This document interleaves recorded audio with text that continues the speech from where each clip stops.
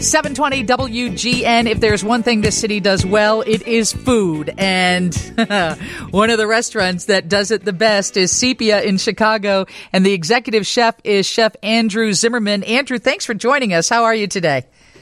I'm real good. Thanks for having me. We kind of celebrate food here on Fridays, although we got off into the whole tent city and the migrant issue. And that's something that, I feel you might know a little about. Tell me about the State Department inviting you to join the American Chefs Corps, serving our country in a diplomatic capacity. That's serious business. Tell me what that's about.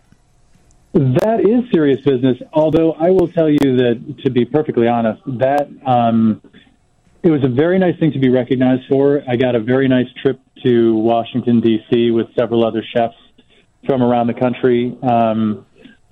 But not very much really beyond that was ever asked of us in terms of actual hardcore work. It's something that I would be very open to and available for if the State Department needed me to do anything, but they never really asked for much other than, hey, do you want to do this? To which I said, absolutely, sure. And you go to D.C. and you're like, wait, it moves as slowly as I thought it did. I went to a cocktail party. Gosh. I went to D.C. for a cocktail party. I love your honesty. So let's learn about your background. Everything I read says in the 20s, you wanted to be a rock star. You're a musician. You have to work in kitchens in order to make a go of it and pay rent and feed yourself. And then you're like, hey, I kind of like the kitchen atmosphere. But now that you are a rock star chef in Chicago, there's still a performance art to it, right? It's your job to entertain the guests through food. Yes, there is certainly an element of entertainment and an element of spectacle, I guess, that people expect from fine dining restaurants. And I enjoy that, but I think that really, at the end of the day, both of my restaurants, and Sepia in particular, is really very hospitality focused in terms of trying to give the guests the best experience that they can. And although I am charming, a lot of my time standing around at the table blathering on about what kind of beurre blanc sauce is on your salmon is probably not really what they want. I think what they want most of the time is to kind of like really, really lovely service and delicious food that we try to prepare for them.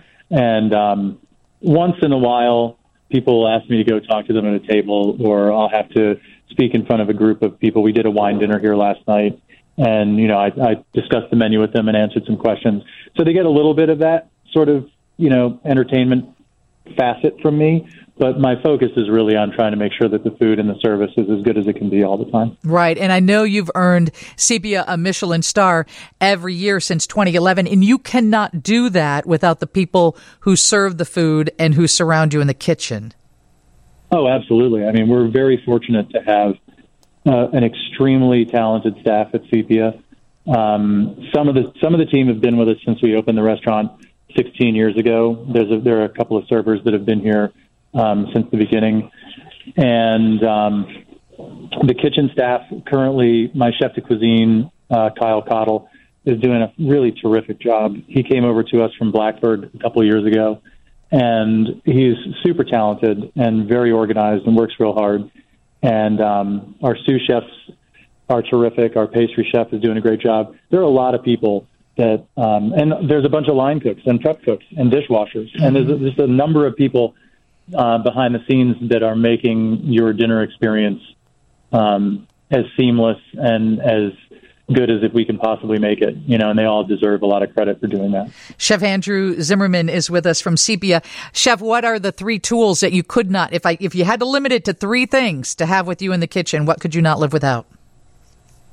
Okay, well, I guess we'll limit it to, are we talking about, because one thing I'd say is I need some kind of heat source.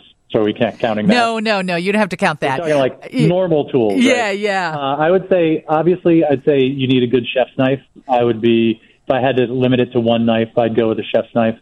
Do you use Japanese knives? I do, yeah. I transitioned to Japanese knives probably 20 years ago or more. Okay. And I've gone through a lot of them over the years, and I have some that I have continue to gravitate towards and really like. So Japanese chef's knife. One thing which is a surprisingly inexpensive tool that has tons of applications and is really good to have is a metal cake tester. You'll find in professional kitchens we use them a lot because it's a great way of gauging doneness. We learn how to tell if a piece of fish is cooked by sticking a cake tester into it and gauging the amount of the temperature of the metal. It's sort of like a very, very primitive thermometer in that way. But it leaves such a tiny hole that you're able to temp meats and temp fish. You can check and see if a vegetable's done. It's an incredibly useful tool that costs about $1.98. Wow. And really allows you to get a feel for what's happening with the cooking of the product. So chef's knife, cake tester, and a spoon. And a spoon. Which I know sounds corny, but spoon, you can stir just about anything. You can portion just about anything. You can sauce just about anything. A good size, bigger than a standard tablespoon, probably something that would hold maybe a spoon that was big enough to hold 2 tablespoons to 3 tablespoons, something like that, would be really an indispensable tool. If I only had 3, I'd probably go with those. And if somebody walks into Sepia or they're lucky enough to get a reservation in the next month or so, what is the one thing that they should not leave without trying? I would say probably at the moment, what would I say right now?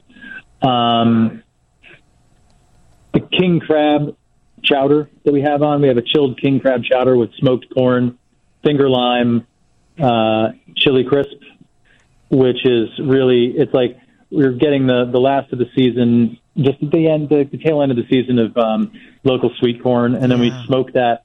We actually take the corn over to my other restaurant, Proxy, and we smoke it over the wood fire grill at Proxy, and then turn that into a nice smoky corn chowder that's topped off with pieces of Alaskan king crab. And it's a real good end of the season for corn dish. I've got 30 seconds left. Where's a mom and pop restaurant that you would pop into when you leave your restaurant or on a Saturday when you're hanging out with your family?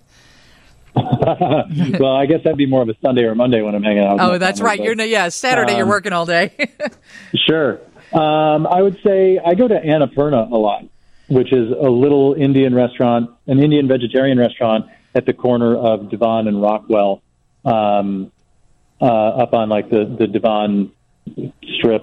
And it's close to my house, and the food's really tasty and reasonably priced and consistent. That's lovely. I really like it there. Very nice to meet you. Thank you so much for jumping on our show today.